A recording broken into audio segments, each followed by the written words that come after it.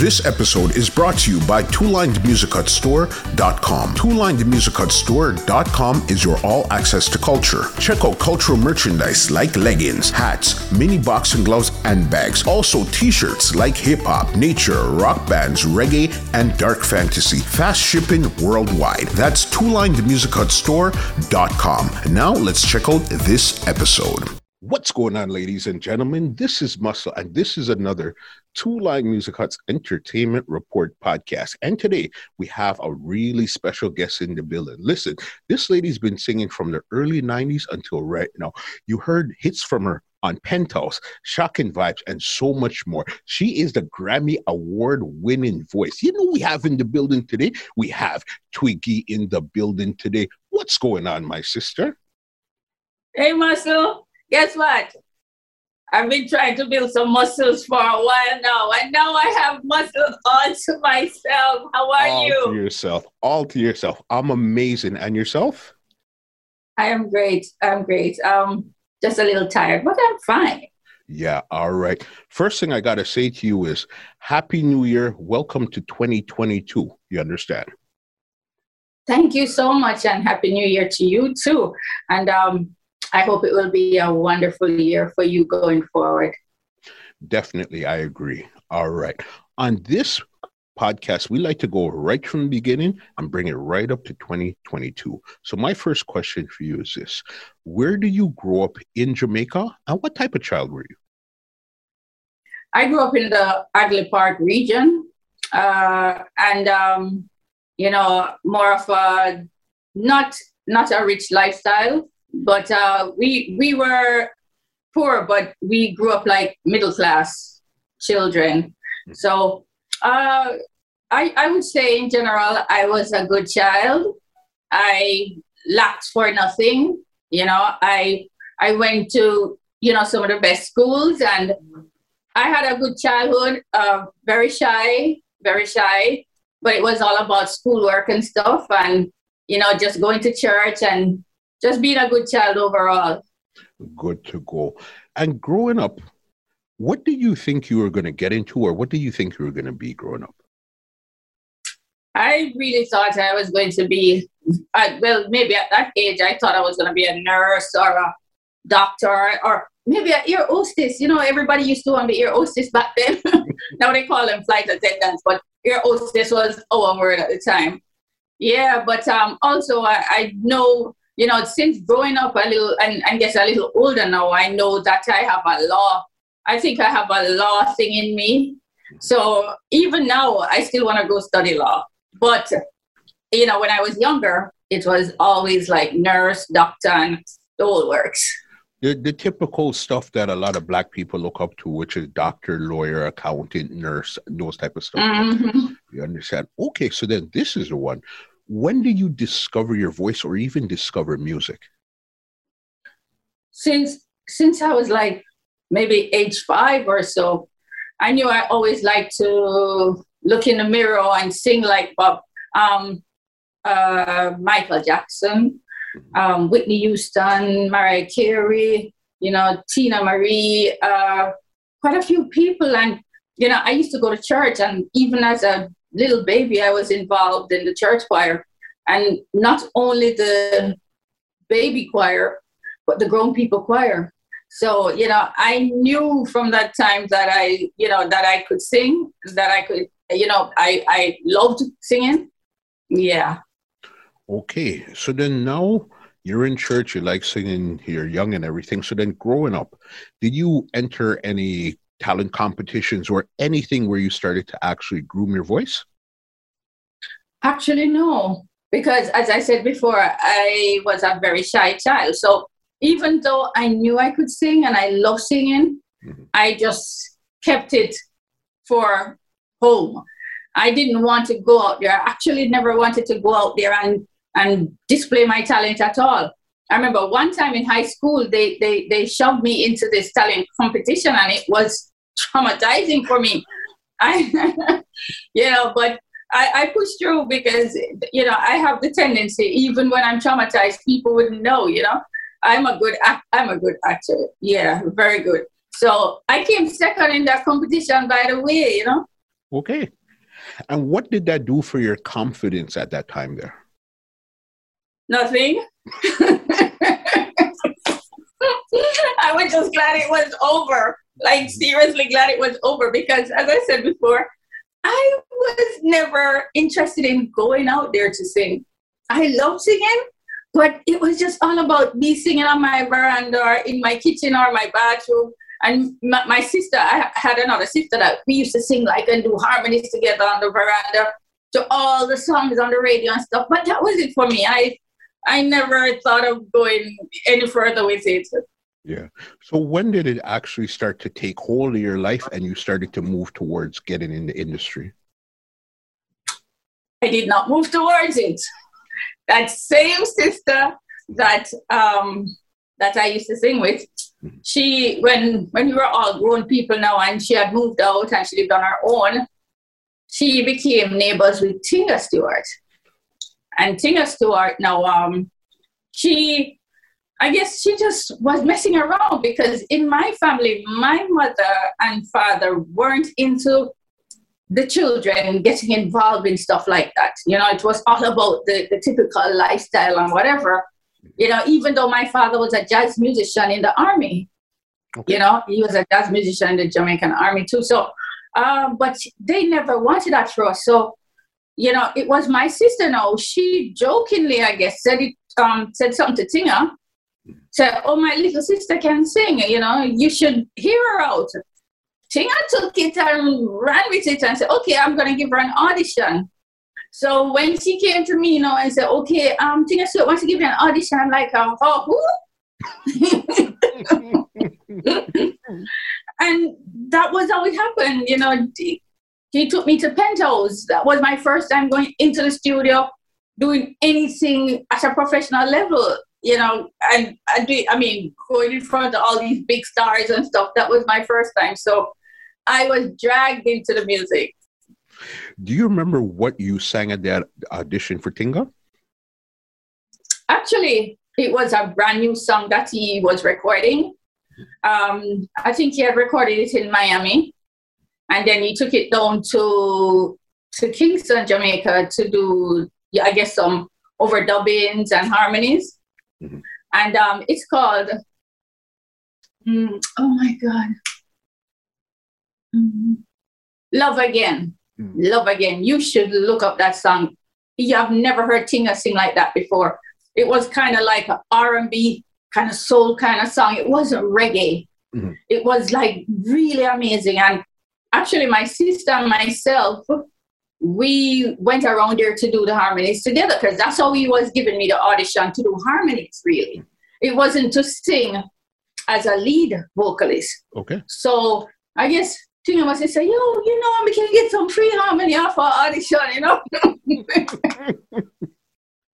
So Tinga put me and my sister around there in the booth, and my sister at the time, she was, you know, she's very bougie, you know, and she was working with telephone company at the time, you know, and she was in a top position at telephone company. So when the engineer kept on telling us to stop and start, because she was more a little slow, she got a little ticked off, and, you know, in these exact words, she says, "Oh, I don't need this.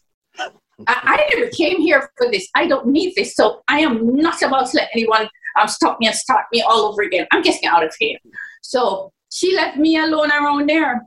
And I ended up doing it all by myself in like no time. And Tinga was so impressed with that. He ran with it. And he took it to the likes of like Boris Gardner and Roddy Thomas and Derek Harriott and quite a few people, Sugar Minott, you know, Charlie Chaplin, you know, quite a few people. And then everybody just swooped me up under their umbrellas, and that was it. So it's like you got into the music industry by accident. You had the skill, but you didn't have the will to want to come in. But your sister pushed you in, and then she left you in there. If I tell you, she just dragged me and just threw me out there in a little pen. Because she not even realizing how rough music is. So she just drag her little sister and just throw in a little pen and then leave me there. And it's like, oh, MG. But you know, it was pretty amazing. And there was where it all started, as you said, by accident. Mm-hmm. What was it like hearing yourself actually on a recording now, besides you and your sister doing it live and stuff like that in the backyard? What was it like to hear yourself on a recording? The first time I heard myself on recording, I'm not even sure how I reacted. I think I freaked because that was like me. And then, you know, when you do harmonies, you stop them. So if it's you alone, you end up doing 6 vocals and 3 different voices and stuff, and 3 different notes and stuff. So it's like, wow, that's me. Like, oh, cool. That's so cool, you know? And the first time I heard myself on the radio, big things. Big things, everybody be a call, but on the radio. And what year did that song actually come out? What year is this? That song came out 1989. Yeah. So that was your venture into the business. Okay, Tinga took you. You guys did the harmony and stuff. What was your next move in the business then? My next move? I didn't make any move. You know, the moves were made for me. As I said before, I was dragged into this thing because after Tinga ran with it now, like, as I said, Boris Garden and all these people, they took me under their wings and they started doing studio work with me. And then Boris Garden started taking me out to do events with him, you know, as a background vocalist, and also to sing with him live on stage and stuff. And so I did quite a few events with Boris Gardner. I ended up getting involved in doing like radio commercials and even TV commercials and stuff. There's one in Jamaica that still plays up to this day, where it's Nadine Sutherland and myself, from north to south, east to west, island there is in Jamaica's best, you know. Yeah. So, and then after that, you know, as I said before, Tinga also introduced me to Sugar Minott, Charlie Chaplin, Tristan Palmer, you know, a lot more people out there, and they also took me under their wings. So I had so many mentors, you know, so many people that were watching over me, protecting me, and making sure that I got this thing right and the whole works, and, you know, and it just started off from there. And then after that, I don't remember how I met Toots from the Maytals' son, his son, and he made me do an audition with his sisters for the group 5446. And 5446 now, because of 5446 now, I ended up singing with Toots as a Maytal. So a whole heap of things. Trust me, we would take days for me to tell you all the different things that transpired. Mm-hmm. So, wow. So you're meeting all this. While all of this is happening, do you consider this a career, or you're just doing this whenever it came around? I think I was in a more euphoric state where it was more surreal to me. So I wasn't even sure if it was a career. I wasn't sure of anything. I was just going with the flow. You know, I just kept on just moving, and that was it. Mm-hmm. And did your sister ever come back, or she was just gone and never came back? No, sir. She couldn't bother with that. She said, oh, no, this is not for me. This is so not for me. Yeah. Okay, so then you met Toots. You're in his band now. Okay, so you're doing background vocals live for him. Yes. Okay. Was he the first person you actually traveled with? Yes. Okay. He was the first person that took me on tour.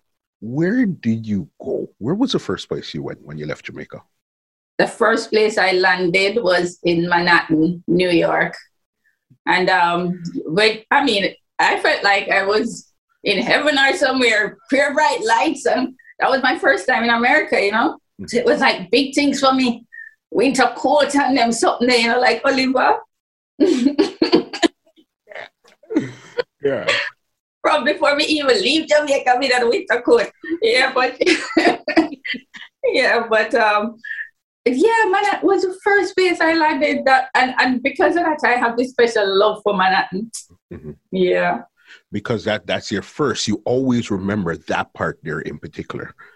Yes, and I think it's such a lovely place, to go to anyway. Mm-hmm. Very stimulating because there's always something to do, always something to see. Yeah, and they never sleep. Never. All right, so you're now on the road with Toots. What was your first tour like with Toots? Because remember, you said you're shy, you don't really like all. How did you handle being on the stage, especially with such a star like Toots? Well, the good thing about it, I was young and I was shy, but Toots, he took me like another father figure, apart from my father. He was like another father to me. So, he actually introduced us because it was myself and his two other daughters, Mm-hmm. So we were considered like a family. So he introduced me like his youngest daughter. Mm-hmm. So, he kind of pet and powder me while I was out there and whatever. And I realized then that I had an innate ability to perform. Mm-hmm. And that I was very quick at what, with the whole music thing and the whole harmony thing, because to work with Toot is not a simple thing. Toot is a very complicated individual when it comes on to music. And if you are not good at what you do, you cannot stand up to it. You will feel as you're going. So that's when I realized that, hey, I'm good at this, I'm really cool. So yeah, it was basically smooth flowing. Do you remember one show in particular you did on that tour that always sticks out in your mind? You mean in the early stages? Yeah. Oh my goodness. I wouldn't say one show. I think all the shows stuck out in my mind because he never did any one show the same way, any show the same way. He always did a different show every night. Mm-hmm. And the audiences were so involved, and his audience were not Jamaicans, they were more foreigners, so for me that was the first time being around so many, what would I say now, Caucasians and stuff like that. So I guess just that whole tour and just going to different venues and stuff and the work, I think everything just stayed in my mind up to this day. Got you. You did that first tour there. Everything is good. So then now, when you got back to Jamaica, what happened next from there? Oh my goodness. I'm getting old, You think I can't remember all I what happened next? Yeah, I got back into my thing, doing my stuff with Boris Gardner and all of them and stuff like that. And I just kept on moving.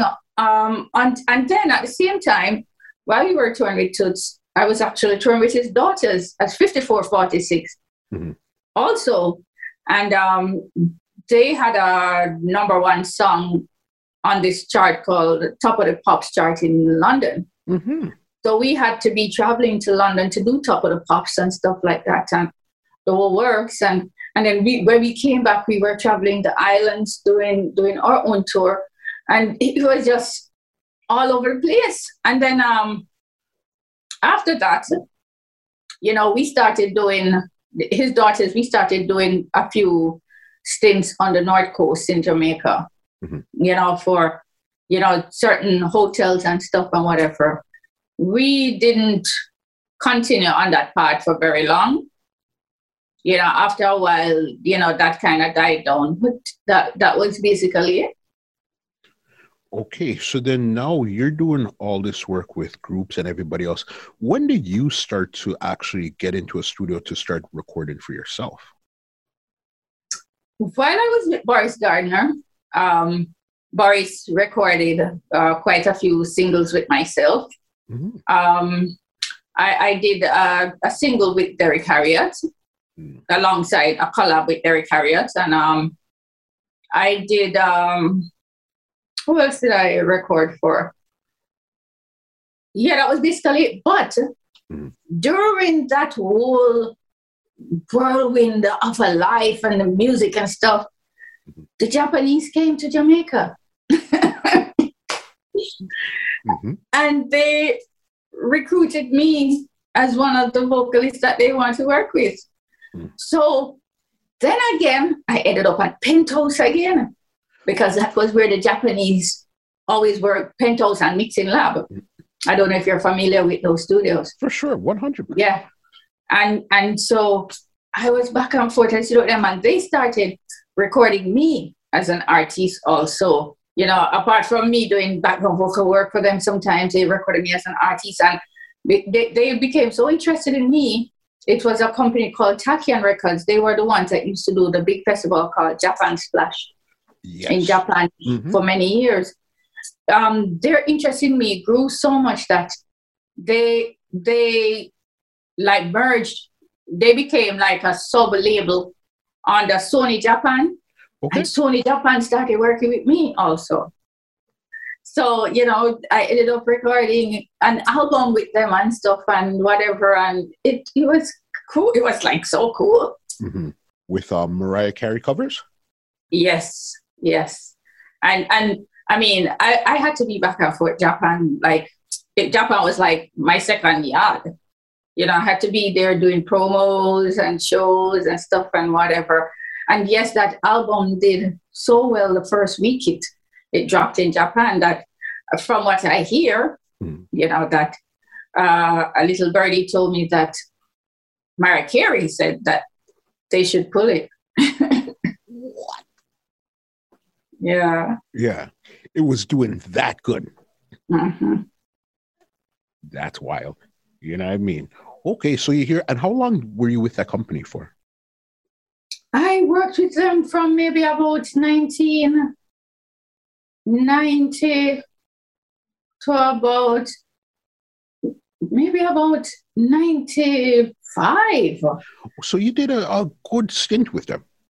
Yeah, because that is where Donovan Jermaine met me in Japan and recruited me to become a part of Penthouse. Okay, listen how crazy this is. You went to Penthouse twice, all right? Yeah. All right, that's cool. But it wasn't until you got to Japan where Donovan Jermaine, the same owner from Penthouse, recruited you.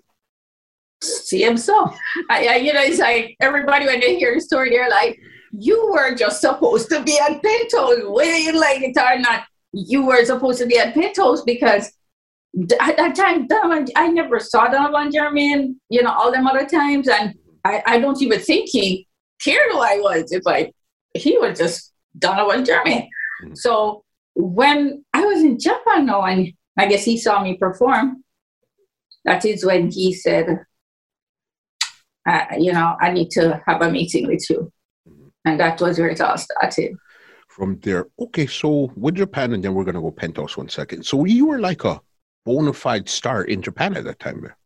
Yes. Yeah.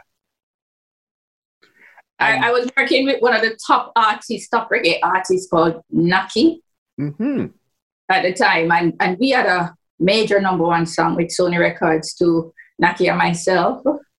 Yeah, Something Special. It's called Something Special. How did it feel being like a superstar in another country, but then when you come home, you're just basically normal when you get back to Jamaica? How was that? Well, to tell the truth, I never even looked at it that way, because everything just felt good to me.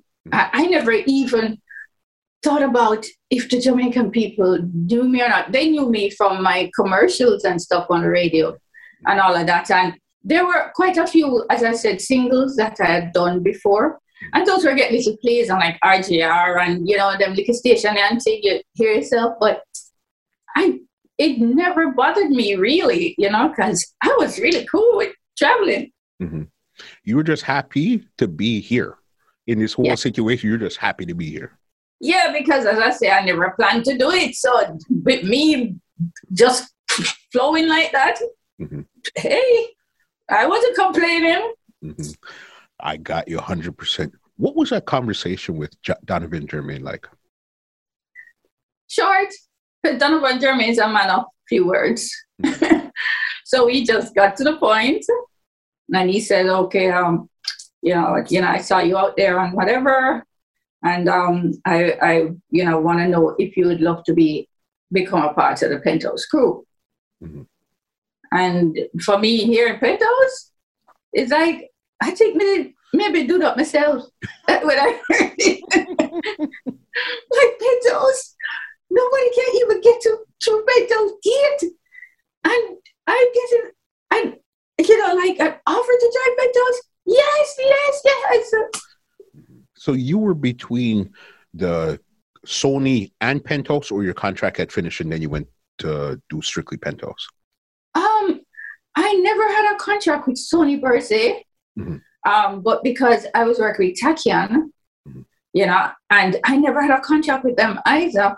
We were just working. They just loved working with a set of us.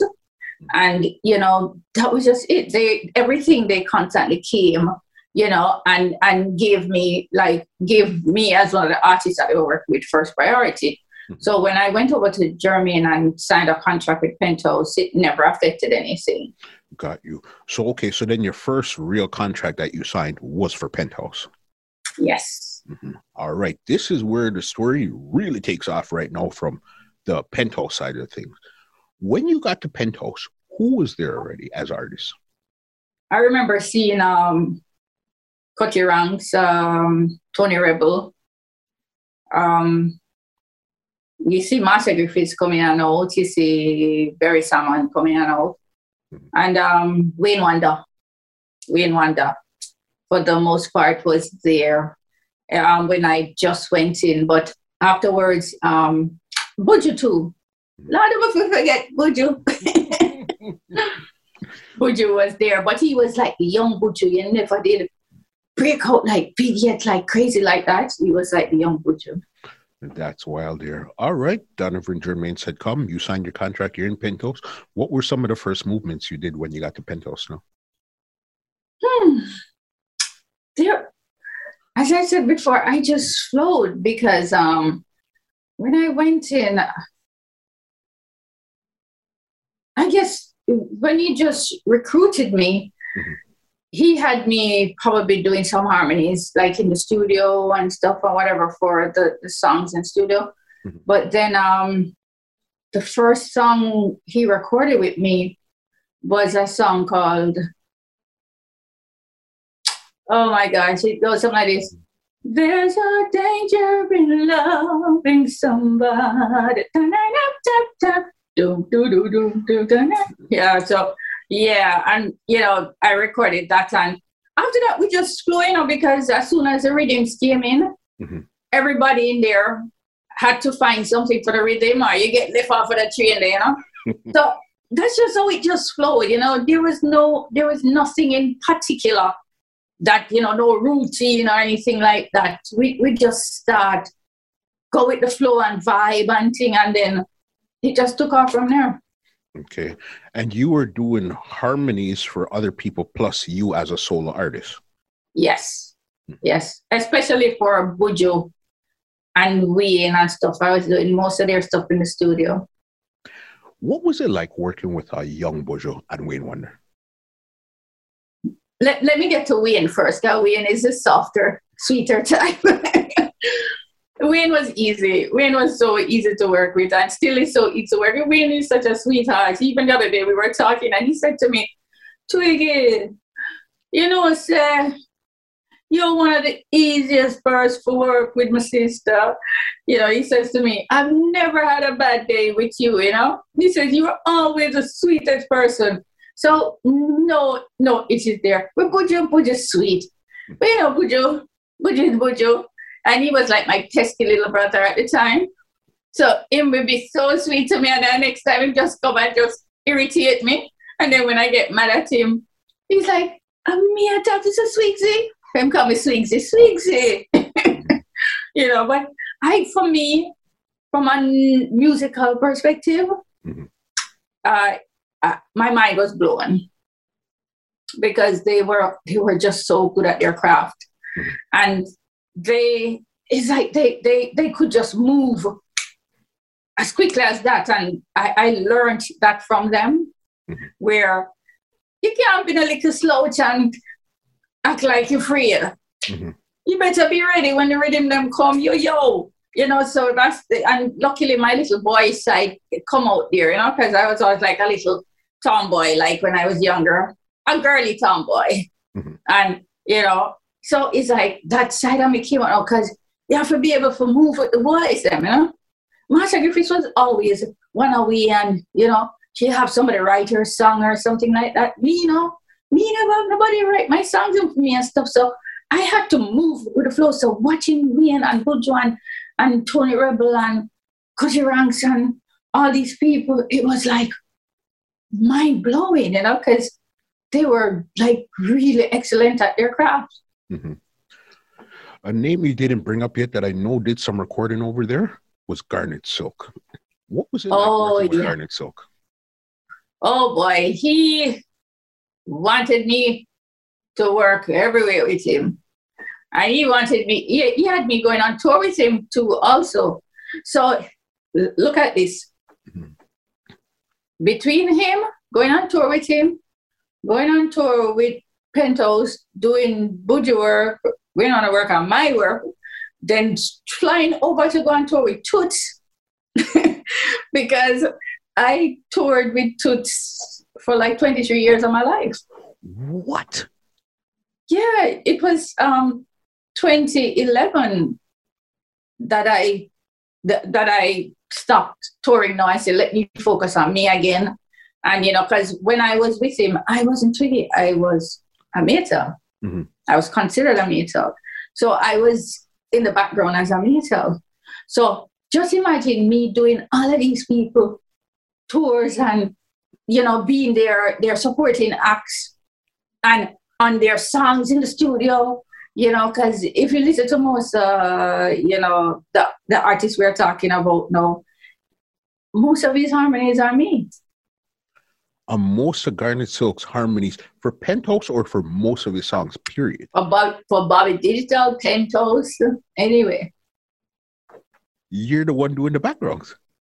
Flashing, dashing, restless sea. all of them. All of them. Wow. What was Garnet Silk like as a person? I never knew much of that side of him because, we worked together and stuff. But, I was always a one-away girl, mm-hmm. And still is.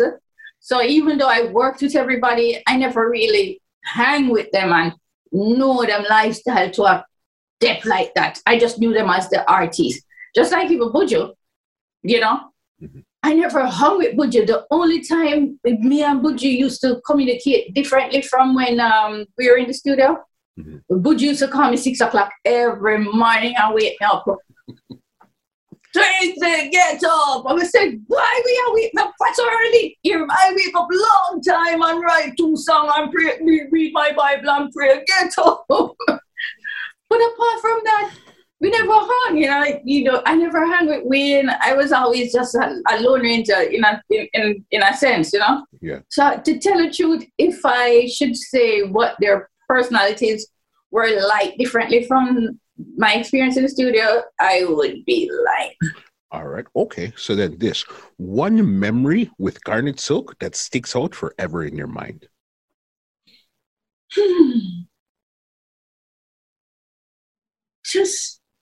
Just how awesome he was as an entertainer and a vocalist, mm-hmm. Really, I mean, he was a genius and a powerful and awesome voice, mm-hmm. So that is what sticks out in my mind, really.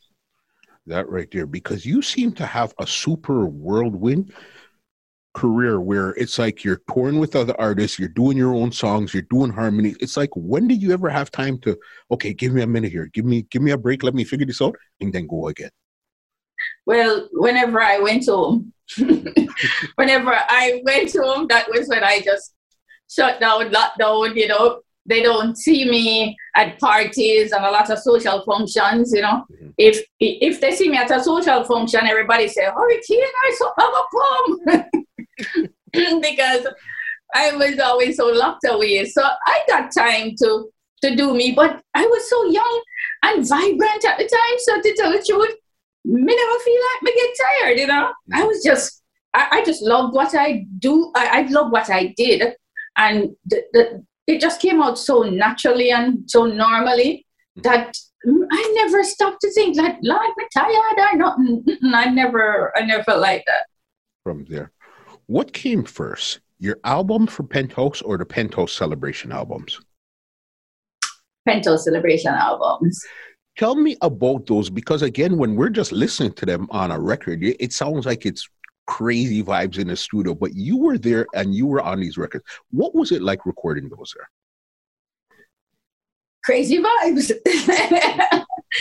It was so cool. It was so cool. But you see, I can't tell you all the details, because if I tell you all the details, I might have to tie up in a basement. Everybody wants to know the depth of that dancehall thing. No, I'm not gonna be the little snitch. No, you guys gonna have to keep your imaginations rolling. But it was crazy vibe, you know. It was crazy vibe. And for the most part, when the mic come around to you, you get nervous, you know, because you have to keep the flow. It's like everybody was flowing on the dance rum, and everybody have come with some wicked selection. So you better come with a wicked selection to say, yeah, it was a little nerve-wracking, but at the same time, there was just this little excitement, adrenaline, you know. It was pretty cool, you know. I wanted more of it. Mm-hmm. How many of the albums were you on? I think I was probably on more than maybe 4 of them or so. Okay. I'm not sure how many parts there were, to tell you the truth, but I think if my memory serves me right, about 3 or 4 of them, yeah? Mm-hmm. All right, so you did the Penthouse Celebration. Now it's time to work on your album. What was that like? The album itself wasn't a lot of hard work, because it was songs that I was doing over a period of time. Mm-hmm. And, you know, they weren't like released or anything else. So they were basically compiled.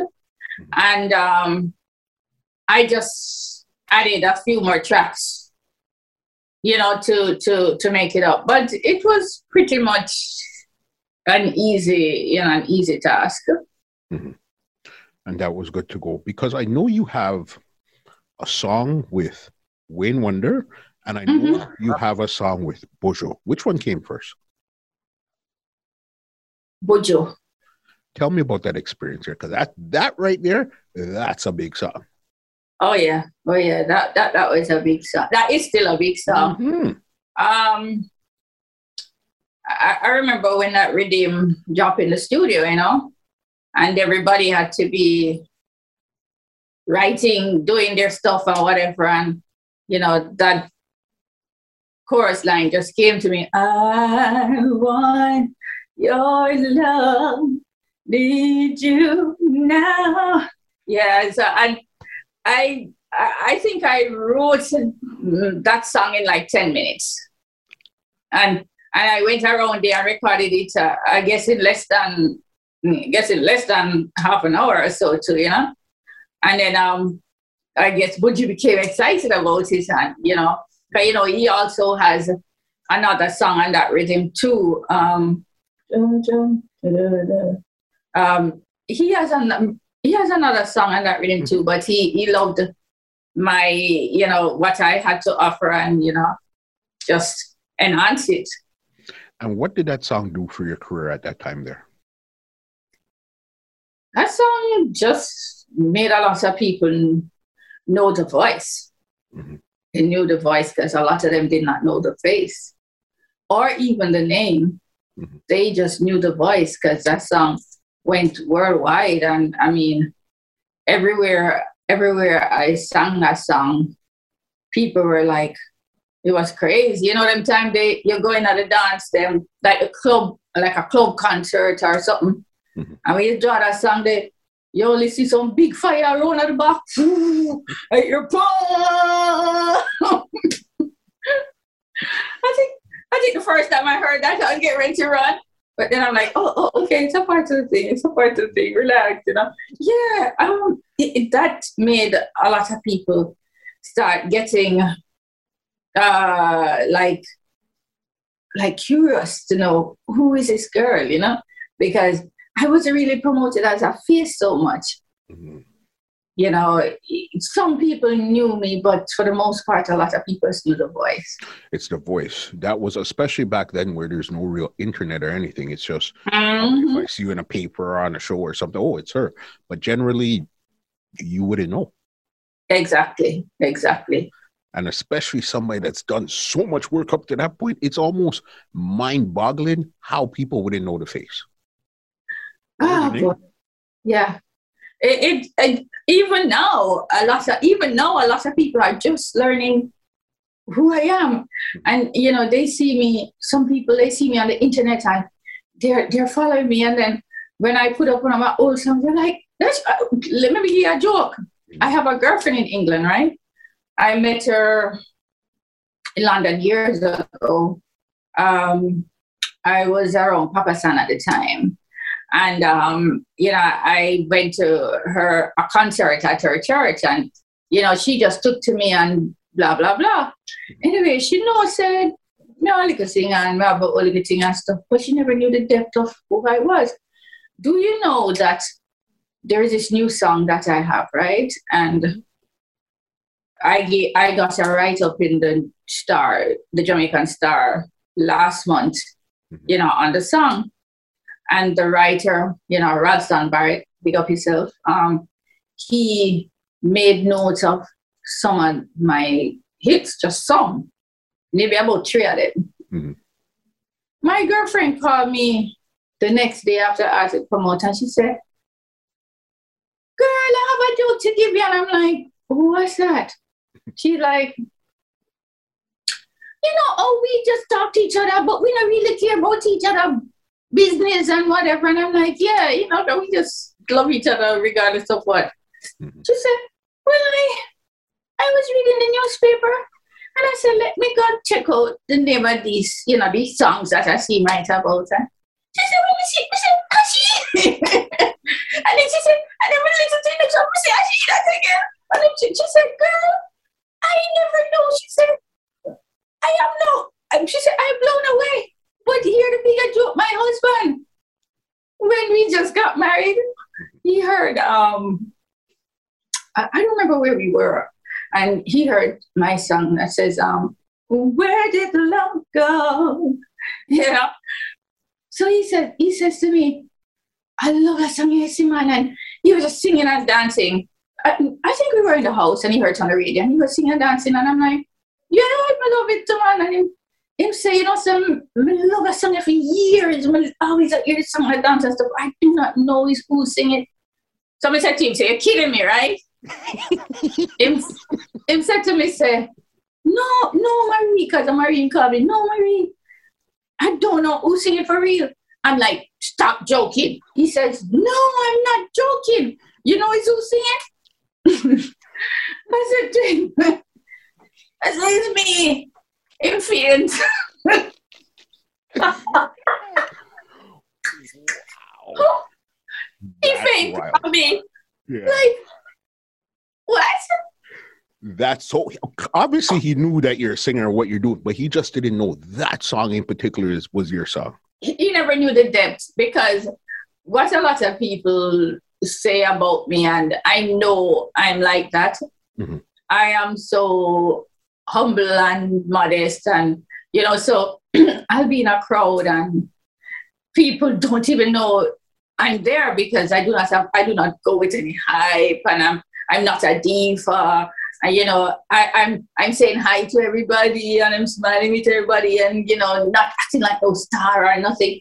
So a lot of people tend to overlook me. Even I have to whisper this part, even in my neighborhood. They think I'm a housewife. And they'll invite you over for some tea and crumpets one at a time. All the women in the neighborhood say, hey, just come join us. You seem like you have nothing better to do. I know, your husband is at work, so come and just, enjoy yourself because you're just there. And sometimes I'm not even here, Sometimes I'm away, flying all the way over, but they think you just locked up in a house. Oh, you can come and hang and blah, blah, blah. And I'm like, is that big deal? I know, I think, you know what? I think you like it that way. That's almost a superpower for you, where you could still be somewhere and still be normal. But then when you hit the stage, that's when everything explodes. That's what everybody says. Because I say, I like to be, no, there are quite a few people like around me, even in my neighborhood, that knows. Mm-hmm. But, my husband swore them to secrecy. But it's like you feel like when you go outside, all eyes are on you. And I hate that feeling, Mm-hmm. I just want to just be me. I just want to just chill and, just talk to people. And, the other day, one of my neighbor's wife, he knew, but his wife didn't know, And she took me somewhere. And she said when she came out, she said, her husband said to her, say, nice way I drive with. And she's like, Red's wife. Mm-hmm. And he's like, no, I do that.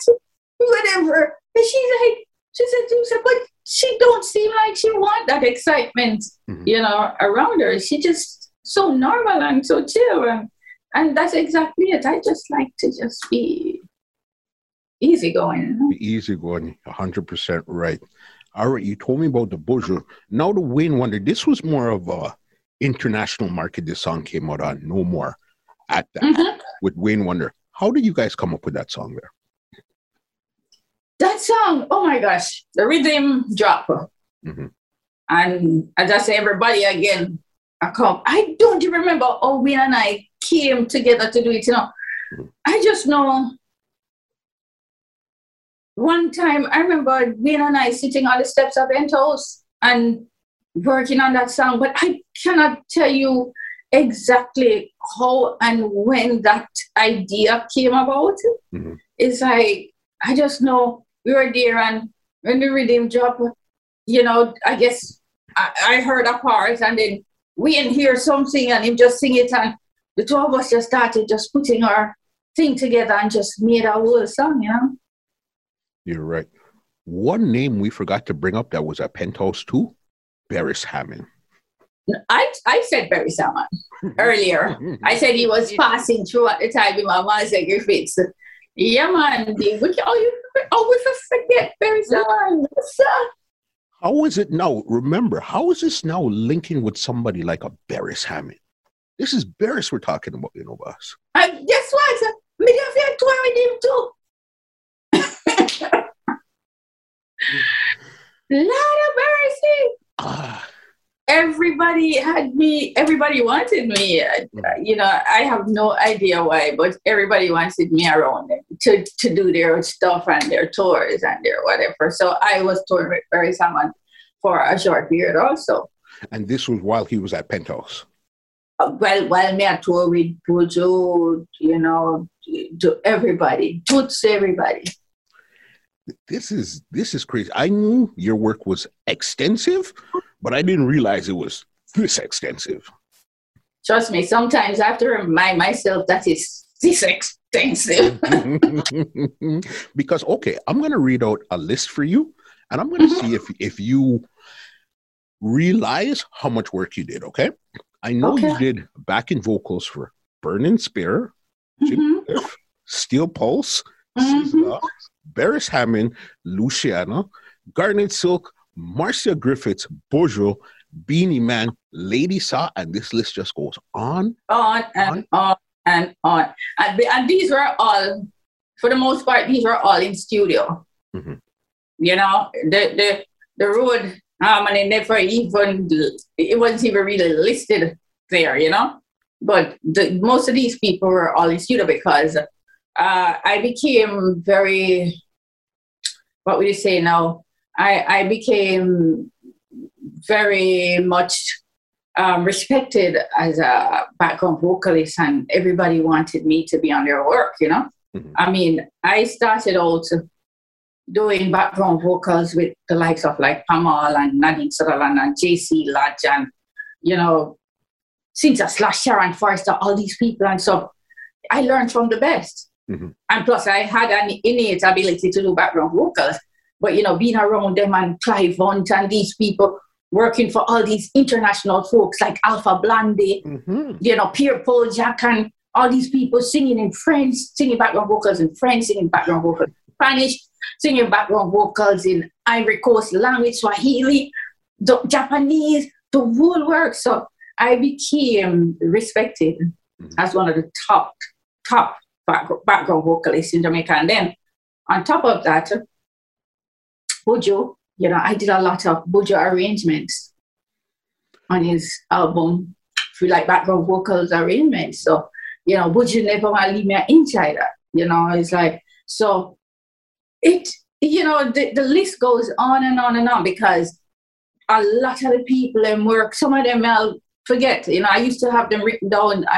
It's so much background work I've done that some of them, when we hear the song, and they say, "Whoa, that sounds like me." Mm-hmm. And then they say, "Yeah, that's you." Yeah, wild. Because while you're doing all these backgrounds and stuff, you're still putting out your own songs, and there were hits too, like another song, "Do Me Baby." Mm-hmm. That one there, we know it's a cover, but why did you decide to sing that song there in particular? I don't even remember, you know. I just knew I loved that song when I was a young girl. Mm-hmm. There is something about that song, and the funny thing is, Lord, I'm not going to tell you this because it's going to be a little bit too TMI. But at the time when I even did "I Want Your Love" and "Do Me Baby," I was so innocent. Mm-hmm. I never even had a boyfriend. It was crazy, you know, but I just have this thing where "Do Me Baby" was one of them songs that you used to hear it on the radio all the time, you know. Na na na no no no no. It's like, Lord of mercy. And so when I heard "Freedom Blues" Rhythm Now, mm-hmm. you know, us Jamaicans, we every time I think about it, I have to laugh because I'm like, us Jamaicans, we can take a song that's well arranged and composed and put it on a 2-card. Mm-hmm. And then when you listen, it's so wicked, like like the 2-card just change with the notes and everything. And it's like, okay. So when I heard that, no, I'm like, okay. And it's like, I don't know, "Do Me Baby" just came in my head. And I'm like, "Do me, baby." And I'm like, it's working, you know? Mm-hmm. And that's it. And there you go. Mm-hmm. Another hit, and this one was off of the same album here too. The song is called "Where Did You Go?" Where did the love go? Okay, where did the love go? Mm-hmm. I'm sure a lot of people don't believe this, but I wrote this song when I was only a teenager. I wrote it because, all right, when I was younger, mm-hmm. you know, from age 5, I was writing, you know. I was writing poetry and I was writing songs and singing them in church. And, mm-hmm. you know, I was constantly writing because I was so well read as a little youngster because I started reading from really early. Okay. My elder sister had given me my first big book to read at probably age 2. So, and, you know, so I was always reading. So writing became such a big part of me, you know. Mm-hmm. So when I was in high school, I was like into the whole writing thing so big that I remember sitting down and we used to read a lot of Mills and Boons and, you know, them kind of books and stuff. And I remember just sitting down one day and just feeling like I should write a song. And that song was just from my vivid imagination. Because me have an imagination when I stop, yes, you know. I'll drive myself nuts just imagining stuff that don't even happen yet. And then afterwards I said to myself, but yesterday told yourself it never happened. Yeah, so my vivid imagination, I had that song sitting down for years. So when I was at Penthouse now, and I heard, you know, the tempo rhythm. No, it's not tempo. Oh my gosh, the sound. Oh, I can't remember the rhythm name. Mm-hmm. I was like, Oh, and I started like vibing that song on it, and it worked. And it's like, yeah, so I wrote that song from I was way young before I even knew I would even get into music. So that song was like preparation already, and it never even know. That's wild just to know that. But again, your gift is not only your voice, but I think it's coupled with imagination, and that's where the magic happens right there. Yes, because a lot of times I write songs and they have nothing to do with me. Mm-hmm. I write songs from what I see around me. Also, I write songs from, as I said before, my imagination, and I write songs sometimes from just a vibe, you know. I'll just watch something and then I'll hear something and it's like, just from what I heard out there, I might see a little butterfly just pass me, you know. And I just write a song, you know, not necessarily about the butterfly, mm-hmm. but so the butterfly floats into the air and then it just becomes this whole song, and it's like, okay, you know, so that's what it's a little gift that I have, because even in high school, I wrote 2 books while I was in high school. Yeah, and one of them was a romance novel, and as I said before, I was an innocent child, mm-hmm. very much a virgin, and no boyfriend, and I wrote this Bills and Boone type of book, and it circulated around the school. Everybody wanted to read it. Mm-hmm. And I don't know, it got lost somewhere or somebody steal it or something, but maybe it's a bestseller somewhere out there, you know, and I don't even know, because, you know, at that time you just write. And them time I put like maybe 3 or 4 hardcover book together, mm-hmm. with elastic, you know, to keep it together, and just wrote a book. And then I wrote a book of jokes, because I'm a serious joker. I love to talk. You should probably know that by now. I love to talk, and I just love to laugh, and I love to make others laugh. So I'm always talking crap. So I used to just write. I just wrote a book of jokes. I don't know where that ended up to. So, you know, as you say, it's not just the voice and whatever, but the gift of writing and my imagination and stuff. You know, it's like my imagination, you know, gets me into a lot of trouble, because even with my husband, mm-hmm. he would sit down and listen to a song and say, "So, oh, you're right now and therefore." I mean, I said, "We never write it for nobody." Mm-hmm. But so, oh, the song, the sound, so yeah. I am like, whatever. You know, so yeah, you know, it's a gift and it's a blessing. Definitely. And I see you like to exercise it, because this is what you do. So even with the album, what did the album do for your career at that time there? It just made people know more of my work. Mm-hmm.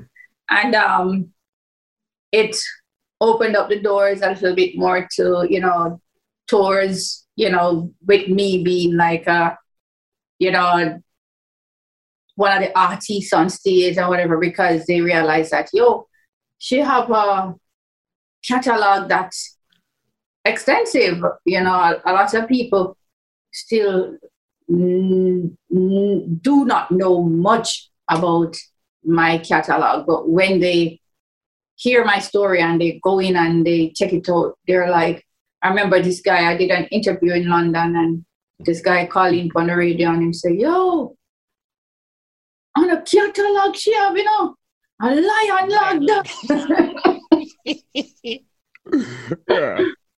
You know, so yes, it made people know more about me and stuff, and you know, the name started circulating a lot more, and during them time, you know, they record for Bobby Digital too, you know, record for Fatis too, you know, but they record for High Power Records, but they record for all of the brand name producers I'm out there, and they had several hits with me also. Okay, so then let's go visit some of those guys here. Somebody like a Bobby Digital. What was it like working with Bobby? Bobby was so cool. Bobby was so easygoing. Bobby not really talk much. You know, you always see Bobby, I'm just look like he vex with you. But he was like in there toe to toe with you when you're recording, you know? Mm-hmm. You know, he was right there with you, and he was a very pleasant person to work with and stuff. And when Bobby loved you, he really loved you. And I remember he was the first person that called me to record a song for him and actually came with a contract and paid me. Okay. You know, a little small to do the song for him and thing. And, you know, we started a relationship there, and, you know, we became really bonded after a while. You know, I did a lot of stuff for him and a lot of vocals, background vocals on his projects also. That's where I guess you did the background vocals, because it could have been either one or two. It would have been either Bobby Digital or Fatis, where you did background vocals for Sizzla. Yes. Yes. Yeah, I did quite a few Sizzla songs too. Yeah, there. Got you. Another name you just brought up was Fatis. What was it like working with Fatis now? Fatis was the next one away one, you know. I work with all the people that everybody was scared and everybody was afraid to approach. Mm-hmm. But they were all so sweet to me, you know. I don't know if it come and just look like this little maga picnic. Oh gosh, you know, like we just be nice. Right? They were all so sweet to me, you know. So Fatis never talked much either.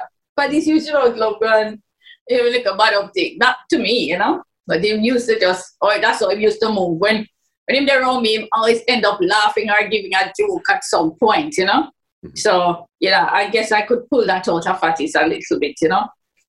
But he was the next one that was very, you know, in depth and stuff, and it was all about his vocals and the productions, you know. He was into that. A lot of people don't know that working with Fatis, I did a collab with Luciana, and Luciana was bald. What? Yeah. Yep. That's why. And the funny thing with it, I just seen Luciana post something today, say that he celebrated his 30 years in music. Yes, I saw it too. So that means I'm older than Lucy. Because me about 32 in night now. That's so wild to think that. Yeah, that's crazy. This is somebody else where you now went like basically across the aisle. Shocking Vibes. All right. How did you link with Patrick Roberts over with Shocking Vibes? Well, when I just started going to Penthouse, mm-hmm. Shocking Vibes used to work out of Penthouse. Mm-hmm. So when Patrick Roberts and Beanie Man and Tonto Metro and Nico Kirk and stuff and all them used to come through, we were all like a family. Mm-hmm.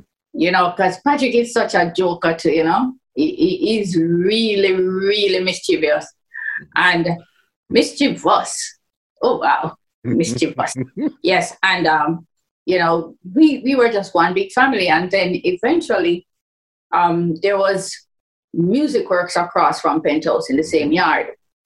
So after Music Works, after Gussie left and went on to build an empire down the road, mm-hmm. Patrick Roberts took over that building. So we were always side to side, hanging with each other, being a family and stuff. And so I used to go over there and record like I don't remember if I recorded No Getting Over That Rainbow or I Wanna Run to You. Ooh, ooh. A lot of people don't even know them Shocking Vibes song they know. Or the rhythm they go, oh my gosh, it was one of them simple rhythms. Mm-hmm. I know when you look at me. But yeah, so we were just working with each other. And then when Shocking Vibes now moved their headquarters and went to build their empire further up the road, you know, I was still around them from time to time. And then after I left Penthouse, you know, Shocking Vibes grabbed me again, you know. Mm-hmm. So, you know, it was like smooth. It was so easy working with Patrick and, you know, the Shocking Vibes crew. Because I know one song in particular, I even had to go back today and listen to it, was the Beanie Man song. Bounce, bounce, bounce, bounce. But I got them just really want me. Yeah. When I went back and listened to it, I said, holy smokes. You know, when you listen to a song and you just hear it in passing, but then you really sit down and listen to it, I said, listen, this is really twiggy. It's almost like that song was almost like a combination song with you and him. And actually, I started out just doing vocals, but then by the time we're done, Patrick, they said, no, man. No, sir. This is like a combination song, yeah. And a lot of people all over the world that hears that song, and when they find out it's me, they say, yeah. They always speak of it as a combination song. You know, which other song, which that one I can understand, but there's another song that I did that people consider a combination song, and I'm like, it's not a combination. I did Tyrone Bobby G. Shaw from Mikey Spice. Let us go into the new, it's all right. And everybody plays that song as a combination song. And I'm like, if we didn't know say a combination, we would have do some like extra special things. You know, but so yeah. You know, I have the tendency to overwork myself sometimes. You're doing all of these great things here and all of this whirlwind.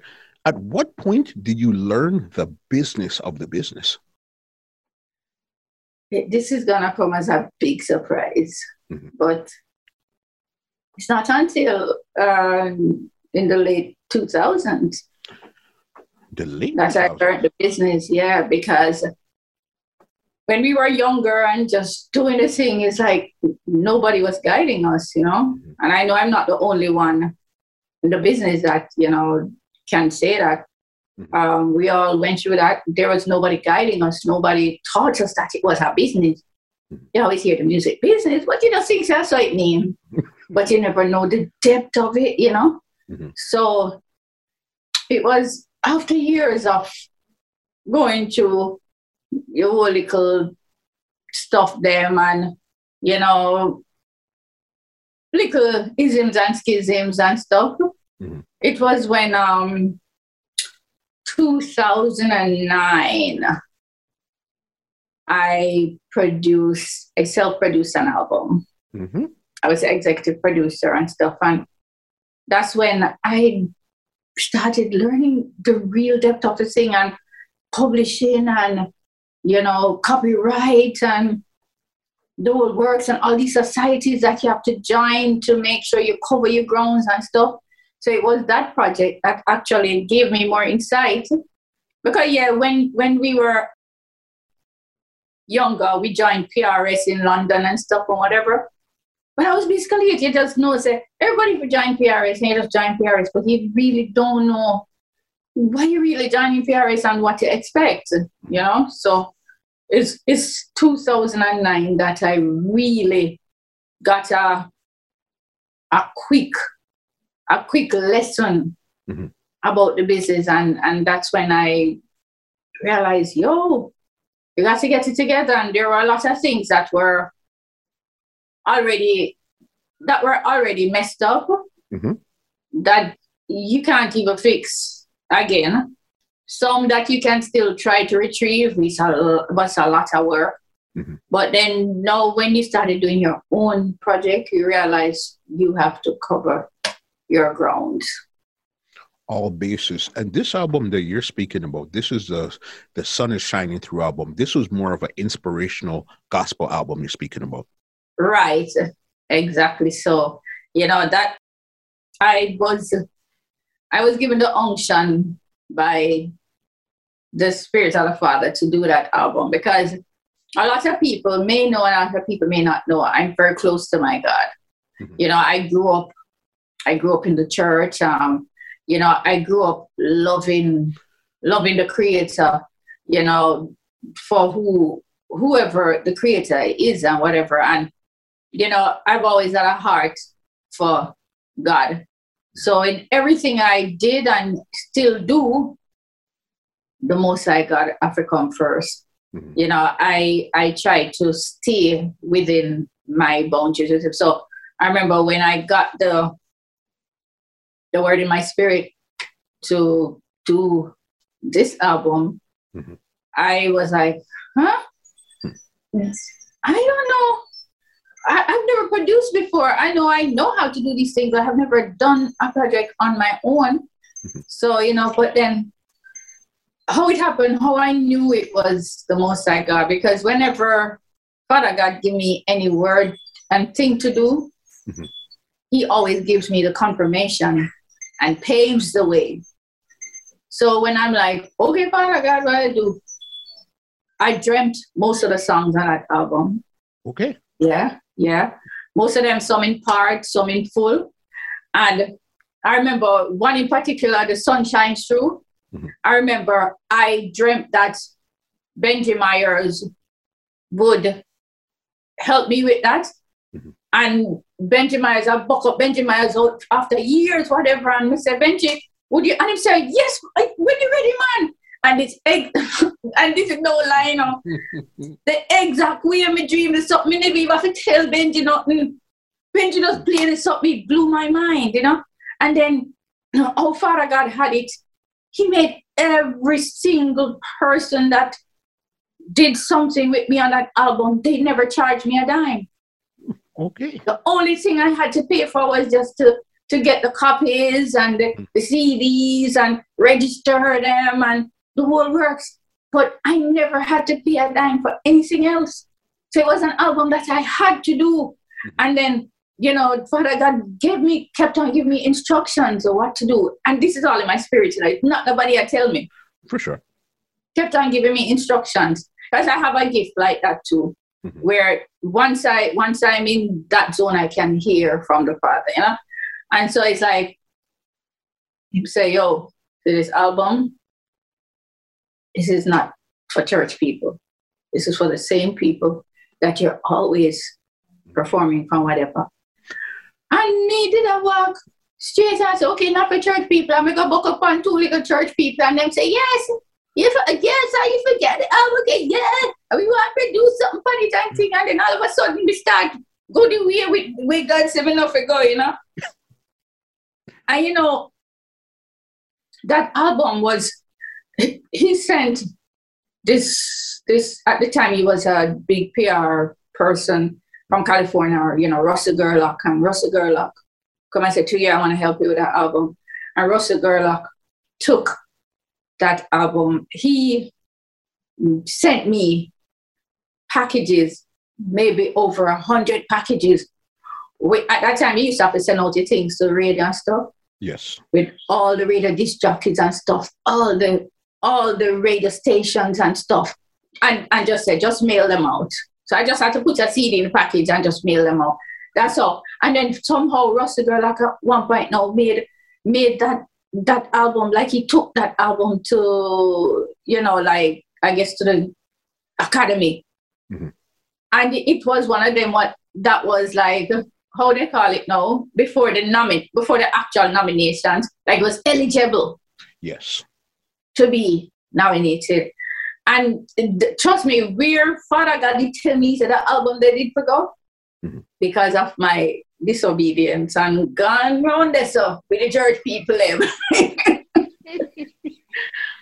It just never go there.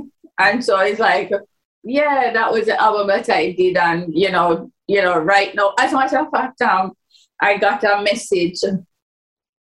Not a message. I got a letter from Halifax in 2017 or 2016. And a message that said that someone actually like sang over one of the songs on the album. A white pop artist from Europe. Okay? I mean, say, how did you even get that? Where did you even find it?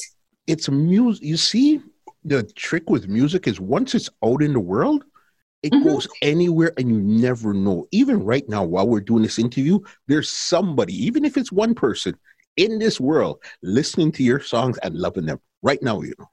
Yeah, it's just like my song "It's Too Late" from Penthouse. On the Champion Rhythm. Yeah, it's too late. After It's Too Late hitting Jamaica and in America and other places, Canada and stuff. Years after, like maybe 10 years after, you hear It's Too Late. Not 10, maybe 8 years. It's Too Late. The biggest singer in Africa since the Beatles song called Michelle.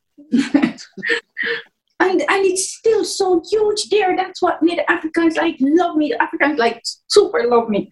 And then last year, some people from India find me and they say, yo, It's Too Late. It's like, it's a Bill Pierce.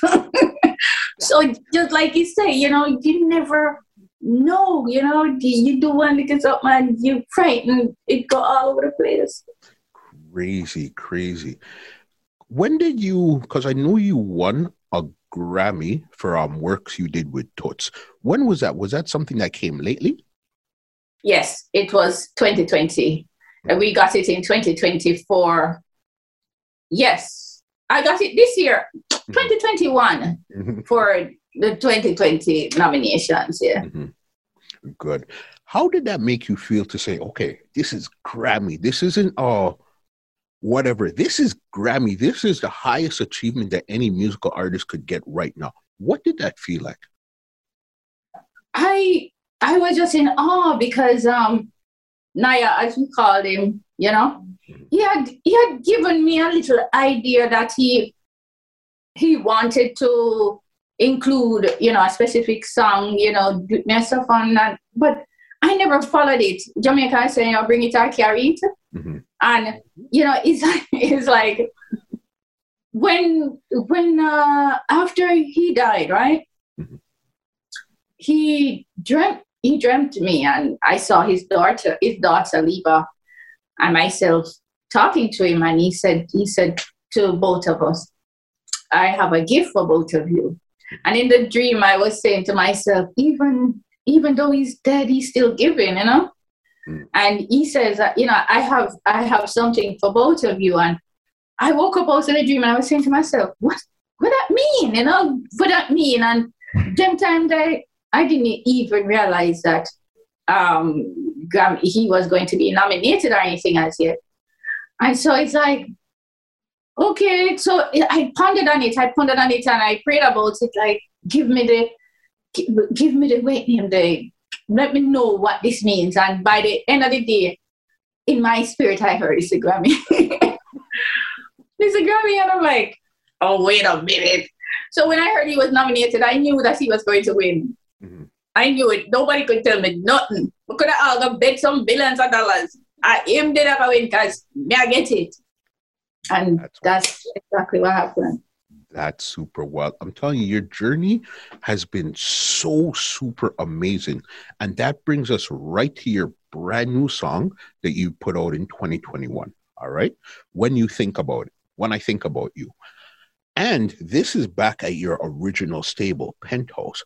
How did you come up with that song? And why did you decide to do it at Penthouse? There you go again. Penthouse, like Penthouse, tie me.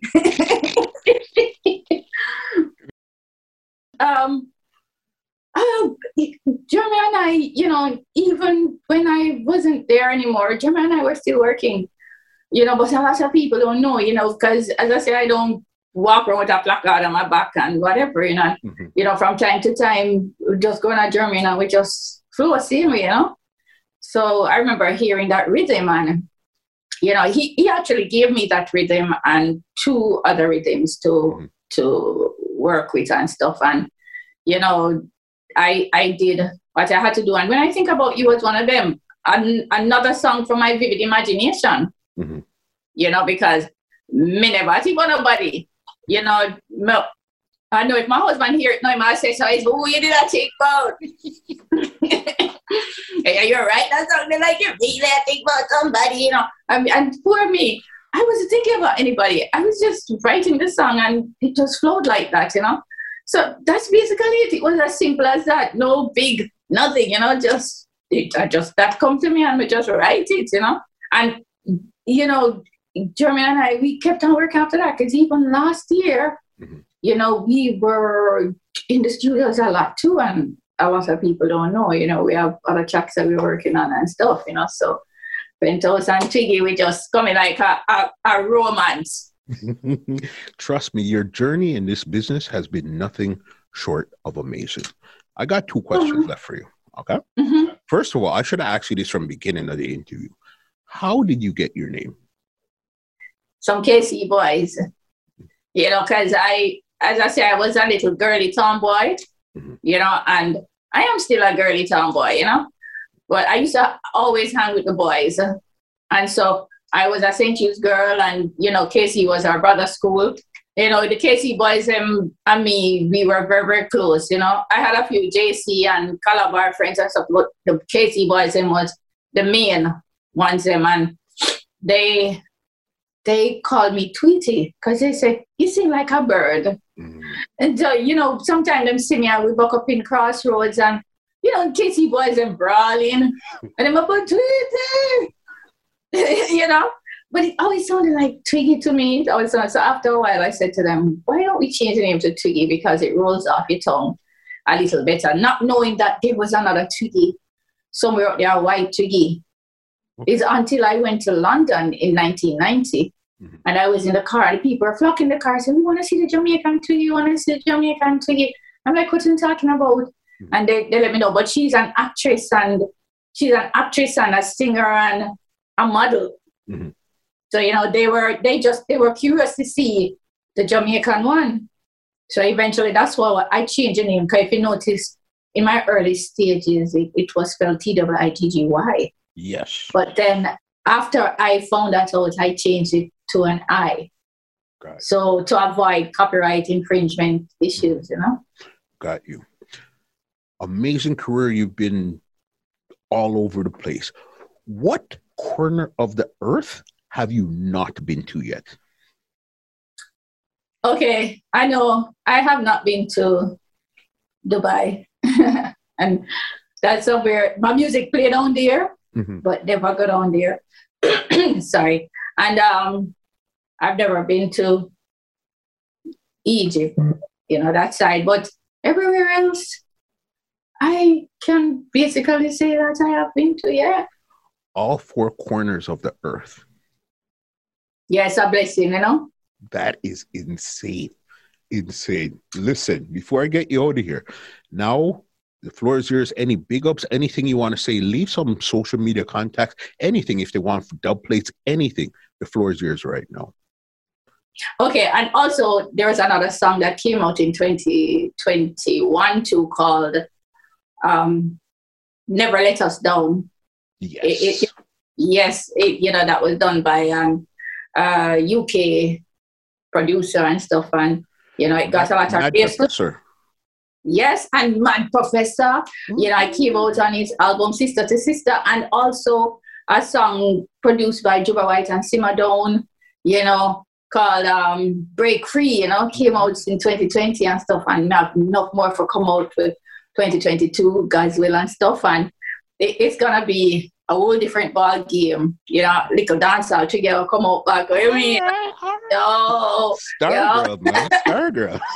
Yeah, but to find me, on my social media platforms, including YouTube, and I'm getting my Spotify thing sorted out because it's kind of like somebody has put it up. I didn't put it up, so I'm sorting that out. But everything is Twiggy Music except Twitter. Twitter is Twiggy Bird. So for Facebook, Twiggy Music Twiggy, Instagram, Twiggy Music, my YouTube channel, Twiggy Music, every single thing, Twiggy Music. If you even want to find anything on me, because I have a French guy that did my website for me, so it's a little weird how he did it. So most people, if they're looking up Twiggy, they might see the other Twiggy mix up with my thing. Look up Twiggy Music, TWIGGIMUSIC Music.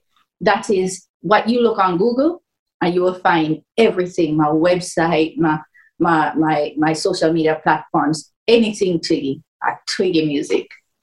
Just like that. Twiggy, get us out of here with something. Just give us some song before we go. In the pouring rain, the skies are blue when I think about you. I think about you. In the winter clouds, the sun shines through. When I think about you, I feel warm when it is cold outside. When I think about you, I think about you. My emotions I just can't hide when I think about you. And that's When I Think About You, 2021 release, September 2021, Penthouse Records.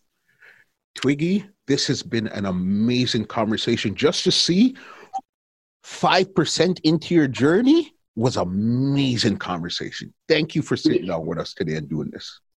Thank you so much for having me. I really enjoy talking to you. And yes, that's just 5%, because we never even go in depth. We're going to have a part 2 and 3 and 4. Yeah. The door is always open, and I'm definitely looking forward to speaking to you again sooner rather than later. Thank you. And you have a wonderful year ahead, and you keep up the good work, Zine. Keep on letting people know the good music and letting people know the artists them out there that deserve, to shine a little bit. So I appreciate it. Thank you so much. Let me give you an outro and get you out of here for now, okay? Uh-huh. All right. Well, ladies and gentlemen, this is Muscle, and this has been another Two Line Music Hut's Entertainment Report podcast, and we are out. This podcast is brought to you by www.twolinedmusichut.com.